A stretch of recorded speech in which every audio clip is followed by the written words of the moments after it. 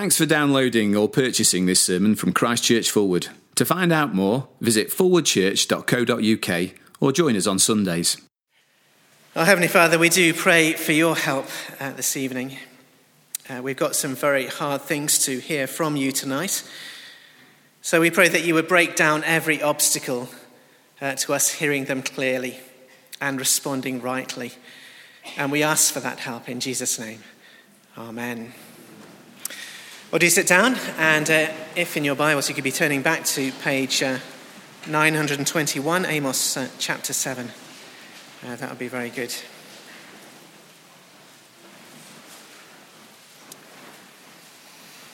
Now, I do like watching films, all kinds of films, in fact, but including action films. But I do have to admit also that for all the noise and activity in an action film, many action films can in the end be pretty boring. The same old things happen over and over again, same old cliches, and because they're the same old things, there's no tension in them really, because we know what's going to happen. So for example, take that moment which seems to happen in pretty much every action film, sometimes more than once, when the heroes have to get down some pathway or other. They're running perhaps, or perhaps they're even in a spaceship. They're running or speeding because they're being chased. Perhaps they're running from an explosion. Anyway, they're running, going very fast. And in front of them, a door or a shutter is closing conveniently, slowly. It is a very simple way to take over the world, or the galaxy, for that matter, would be to fit some faster shutting doors or shutters. Anyway, they're speeding towards this conveniently slowly closing door or shutter, and we're supposed to feel worried for them at this point. You know, will they make it? Will they make it? Do I care? Oh, they've made it.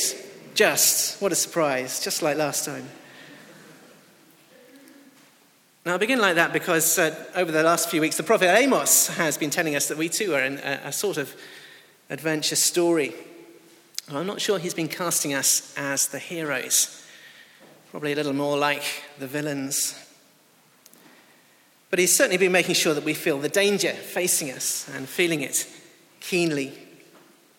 Even though this is an ancient document, a very ancient document, and Amos's words were spoken to particular people at a particular time in history, a long time in the past. We've seen, I think, over these last weeks that what Amos has said applies very much to us too, very much.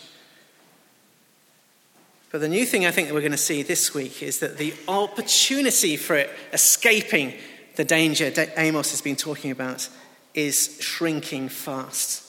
That opportunity is shrinking fast. It's like being in front of one of those closing doors in the films. And the question is, will we take the opportunity and get out while the opportunity and the door is still open? And you know, this time I do care what happens. I care because this time it's for real. I care because it involves me personally, and it involves you personally. We're moving this week to a new section of the book of Amos. And what we get at the end of the book is a series of visions. And we began them tonight. And these visions should bring home to us just how urgent the situation is that we're facing. And indeed why we should act with such haste.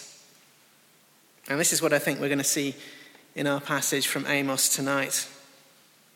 We've already had the call in previous chapters from Amos to seek the Lord while we still can, seek the Lord and live. And these visions are going to build upon that message.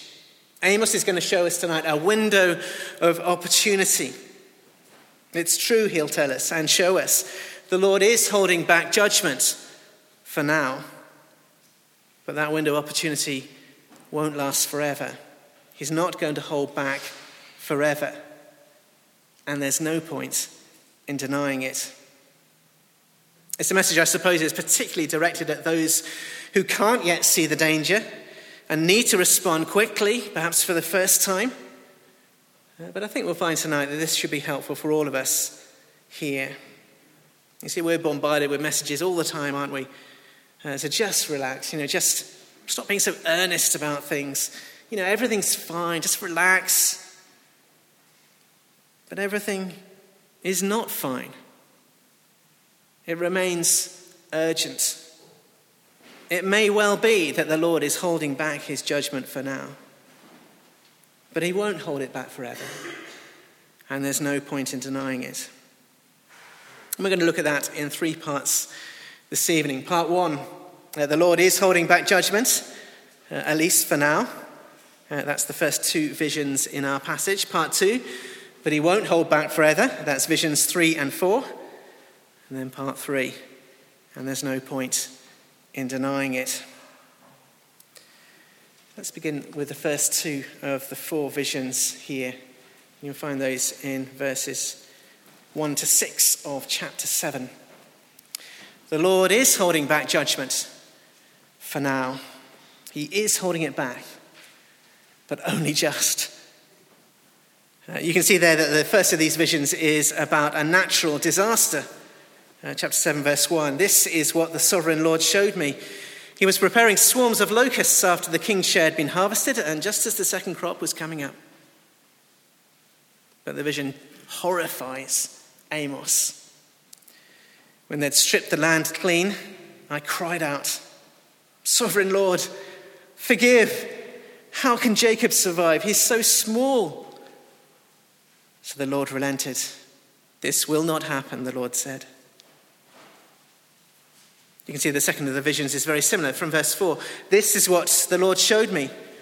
The sovereign Lord was calling for judgment by fire. It dried up the great deep and it devoured the land. This time the judgment Amos is shown seems even more serious, more comprehensive. Everything is devoured up. It's rather like the fire that came down on Sodom and Gomorrah and consumed it entirely. And again, the vision horrifies Amos. Then I cried out, "Sovereign Lord, I beg you, stop. How can Jacob survive? He's so small." So the sovereign Lord relented. "This will not happen either," the sovereign Lord said. So you can see what the pattern is. The pattern is this. The Lord shows Amos what he's just about to do. Amos cries out, "Stop. How can the nation descended from Jacob survive this? He's so small." And the Lord hears Amos's prayer and holds back, at least for the moment. Now, one of the things that visions do in the Bible is to show us something of what's happening, if you like, behind the scenes, behind the surface of things.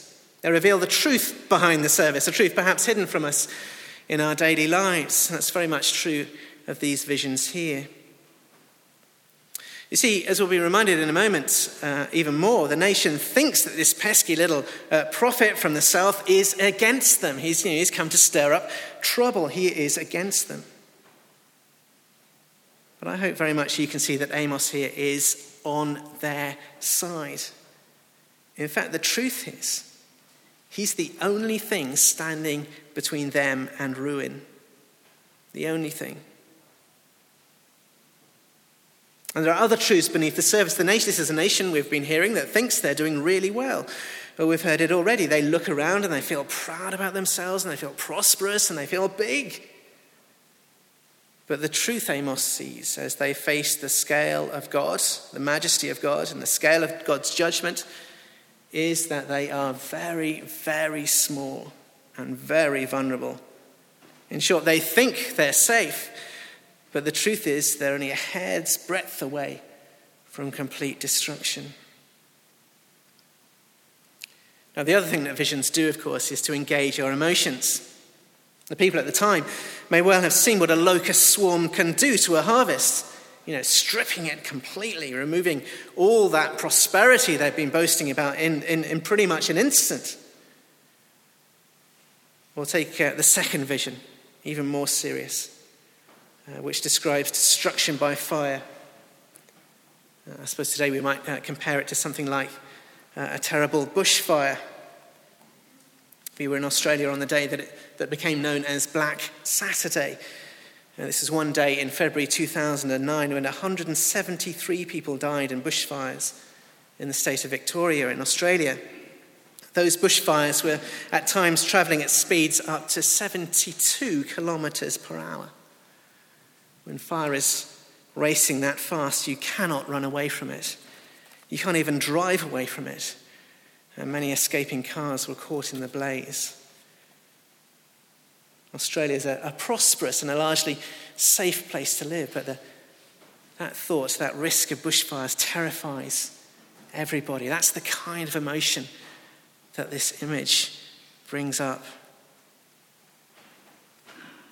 Now, I don't know how you're thinking about this. You might be thinking, well, yeah, now it is quite frightening, but it's all quite distant as well. It's all well and good, but this is happening. This judgment warning was given over 2,500 years ago. And the particular warning that Amos is talking about came and went.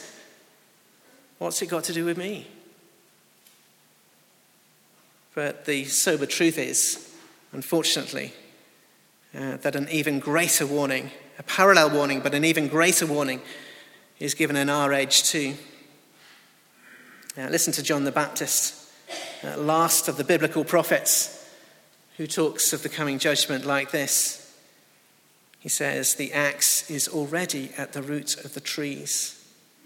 After me will come one who is more powerful than I. His winnowing shovel is in his hand, and he will clear his threshing floor, gathering his wheat into the barn and burning up the chaff with unquenchable fire." That's a warning for our age, for us even here tonight. But the amazing thing that happened after John spoke that warning all those years ago is that the one who came after him actually didn't come with the expected judgment.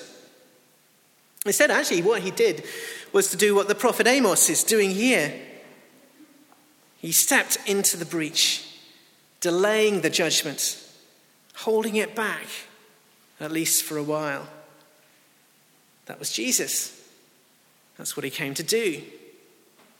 In fact, that's one way of describing what the Christian message is all about. The Lord Jesus came to delay the judgment of God, to give us the space and opportunity to escape it.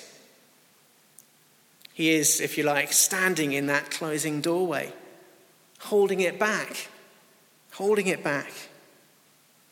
So the message of Amos, ancient as it is, shouts to each of us here tonight too. Seek him and live.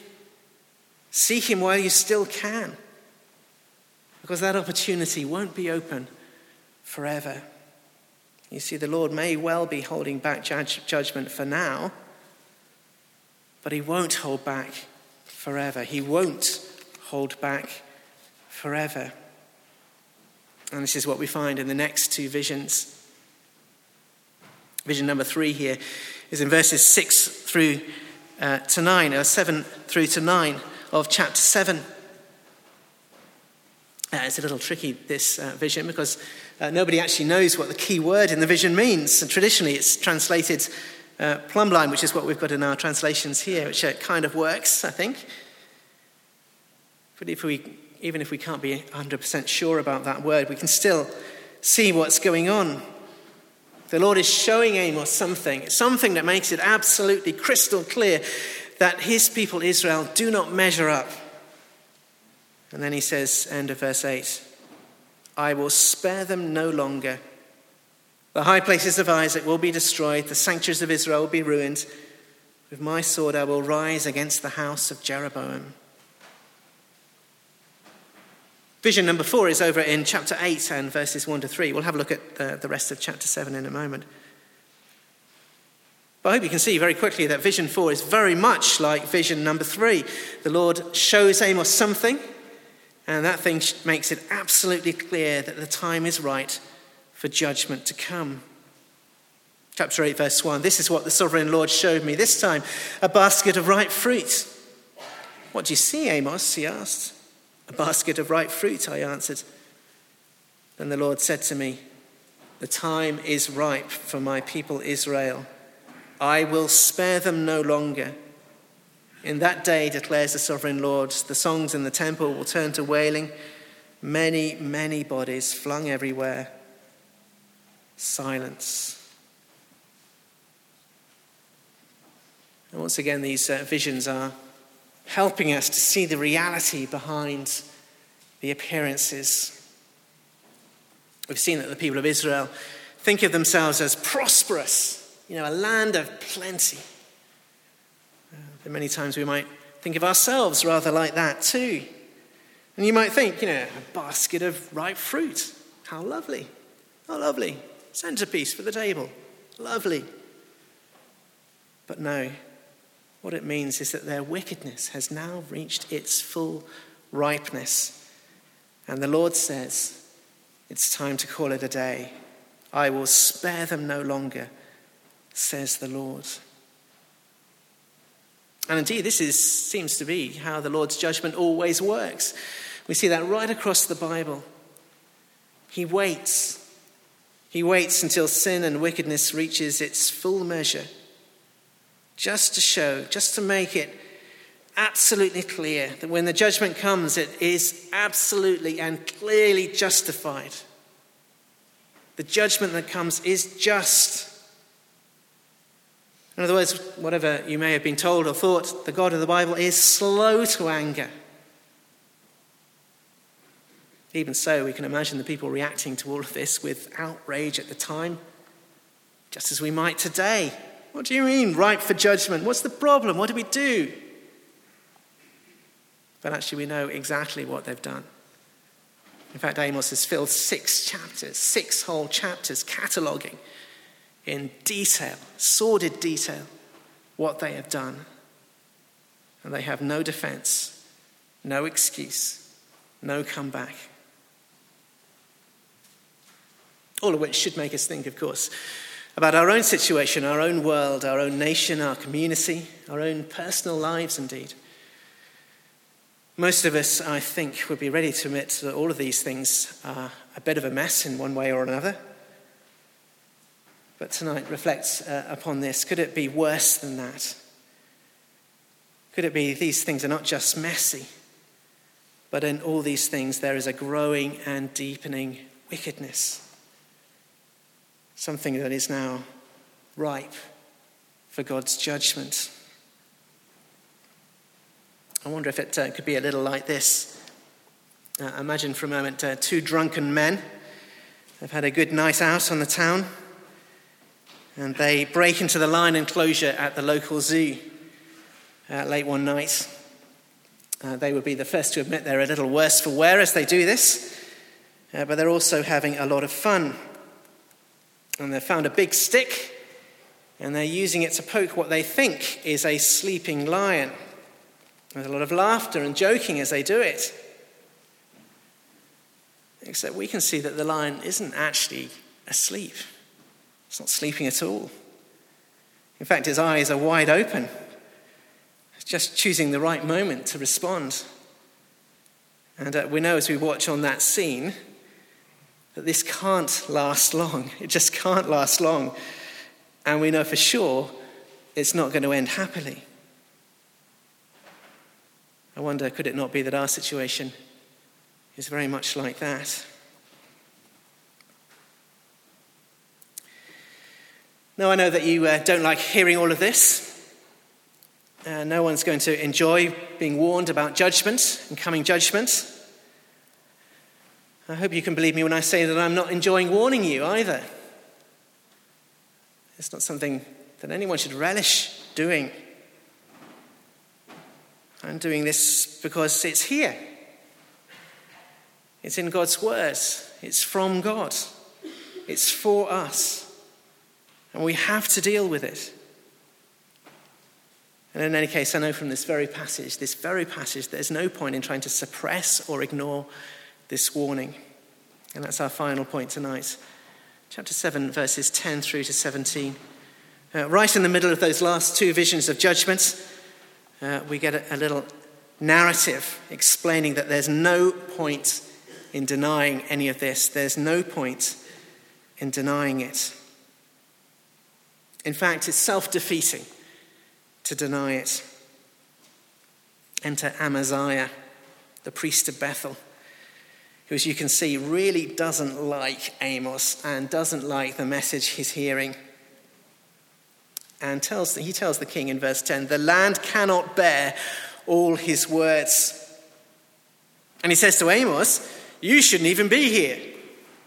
You haven't just crossed a parish boundary, a diocesan boundary. You're ministering in entirely different promises. Who do you think you are? Speaking such words in the presence of the king in the temple of his kingdom. Go home. Go back where you came from. And it's true, Amos admits, I am a nobody. I look after sheep and trees. That's who I am. But actually that just makes things worse for Amaziah. He's the priest of Bethel. He's supposed to be looking after the king and the people of Israel and warning them against their wickedness. And the fact that he hasn't done that, he hasn't done his job, is why the Lord has had to bring this warning from elsewhere, from Amos, from the most unlikely of sources. And so Amos warns him personally. Amaziah, you and your family will not escape the coming judgment. And Amos says some very, very strong things there in verse 17. But what we see there in verse 17 is all these things that Amaziah thinks he's trying to protect. His family, his own prosperity, the prosperity of his family, his property, his place within the nation. He thinks he's trying to protect these things by shutting Amos down. All those things, when the judgment comes, will be swept away. When that happens, the worst things he can imagine for himself and his family will happen. All of it will be swept away as the nation is swept away. The Lord is holding back judgment for now, but he won't hold it back forever. And there's no point in denying it. And I suppose in the end, this passage leaves us with a clear choice. In fact, two clear examples.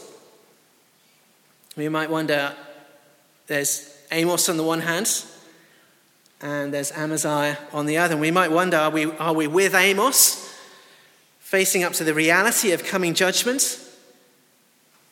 Or are we with Amaziah, keen to deny it, keen to suppress it, or ignore the truth? There are, of course, many, many ways for us to be like Amaziah. We could, for example, have all sorts of intellectual objections to what I've been telling you tonight. All this talk of judgment and retribution. And you might say, well, that just sounds so primitive. It's Bronze Age thinking, as I heard someone put it recently. I think I once thought that way. Is that really right? As Pete was commenting a few weeks ago, I think our distaste for judgment is very much a product of the prosperous and peaceful times we live in. We just haven't faced evil and wickedness in all its fullness in the way that previous generations have, or indeed other people in the world face today. It's to arm's length for us. It wouldn't take very much, really not very much at all, I suspect, for us to drop our intellectual objections to judgment very quickly. But still, even if we drop the intellectual objections, we still might want to do what Amaziah is doing here and try to defend what we have, defend the comfortable status quo. After all, who wants to hear this stuff? It spoils the party. It rocks the boat. It's too much, as Amaziah says, for us to bear. Too much for us to hear. So we might act to suppress or dismiss the message. I was at a development day organised by the diocese a few years ago now. And the main speaker said she thought that the Hebrew prophets, including Amos, of course, had problems with anger management. And, they really shouldn't be taken seriously in this day and age. Some have already taken her advice. You might know that the lectionary of Bible readings used by many churches gets revised from time to time. And many of the passages relating to God's judgment have been successively cut out So they simply never turn up week by week. So we might try to suppress it, or we might try to ignore it. We might stop our ears to the message. I don't have to hear this. Get off my back. So for people who have drifted perhaps in their Christian life, perhaps slipped into doing something they know they shouldn't do, the temptation when that happens is to cut ourselves off from the message. We might start going to a different church where they don't pass on this message. We might start coming to church altogether. We might cut ourselves off from Christian friends so we don't have to hear what they're telling us. Or we might say, I just simply don't believe any of this. It hasn't happened yet. This thing I'm doing, this life I'm living, it doesn't seem to have any consequences. What judgment? What judgment? But the thing we learn from Amos 7 is that about all of these reactions is that none of them matter in the end. Actually, none of them matter. We can object all we like. We can come up with as many intellectual objections as we can. We can suppress the message all we like. We can stop our ears and pretend it's not happening. We can refuse to believe it. But none of those things have the slightest effect on the reality that judgment will come, whether we like it or not. Remember those two drunken men poking a lion with a stick? We know they're not going to be doing that for long. Remember too that our personal experience of judgment can indeed come at any time, because it comes through our death. The writer of the book of Hebrews reminds us that we are all destined to die once, and after that to face judgment. And however much we might want to repress the reality of death too, we also know it could come at any time. And we certainly know we can't avoid it in the end. So then, how can we line up with Amos instead? We line up with Amos by listening to what he says. Amos wants to keep us from hiding from this reality, the reality of coming judgment, and to face up to it squarely. He wants us to read and engage with the parts of the Bible which talk about this coming judgment, like this one, and respond appropriately as soon as we possibly can. He wants us to seek the Lord while we still can, while the opportunity is still open. And for us, that means seeking the one who has done for us all what Amos does in this passage, the one who has interceded with the Lord on our behalf. For us, it means seeking Jesus. But the amazing thing about Jesus, compared to Amos, is that not only does he pray for us, not only did he delay the judgment for us to give us another chance, he also did something. He also acted to provide the way out. Now, that is, after all, one of the puzzles about this passage. In this passage, the judgment that's coming, it just seems inevitable. It seems unavoidable. It's right and it's just, and of course God has to do it. Once we've grasped it, God has to do it. But the question is, how can I face the judgment of God and yet at the same time escape it? It seems incompatible, doesn't it? How can I face it and escape it? Well, the answer lies in Jesus. You see, by trusting him for my life, he takes all of that judgment, all the judgment that was coming my way, and takes it upon himself as he dies upon the cross. And that's the amazing thing, that we can trust him in that, and he will take that judgment. And then we can cry out with the Apostle Paul, this is from Galatians chapter 2, and say, I have been crucified with Christ. That judgment has been taken, and I no longer live, but Christ lives in me. The life I now live in the body, I live by faith in the Son of God, who loved me and gave himself for me. So tonight is a night for facing up to realities. For many of us tonight, it's going to be a night for being reminded of realities. Somewhere in the world tonight, someone will be watching Han Solo in the Millennium Falcon, speeding towards an ever-decreasing gap. Someone else will be watching Captain Kirk in an Enterprise shuttle, speeding towards an almost identical, ever-decreasing gap. Someone else with a less auspicious DVD collection, perhaps, will be watching Doctor Who, running down a corridor as he does. And what's this? A slowly descending shutter. Quelle surprise! What will happen? But the visions of Amos have shown us something not fictional, but real. We've been shown tonight a rapidly decreasing window of opportunity. In fact, as we've looked closely, we've seen that it's only being kept open because there's someone standing in the gap, holding it open on our behalf. But the odd thing, the strange thing about this story is that some of us haven't even started running yet towards that gap. And some of us who have been running are perhaps fading and slowing. And yet still that person calls us. Come on, before it's too late.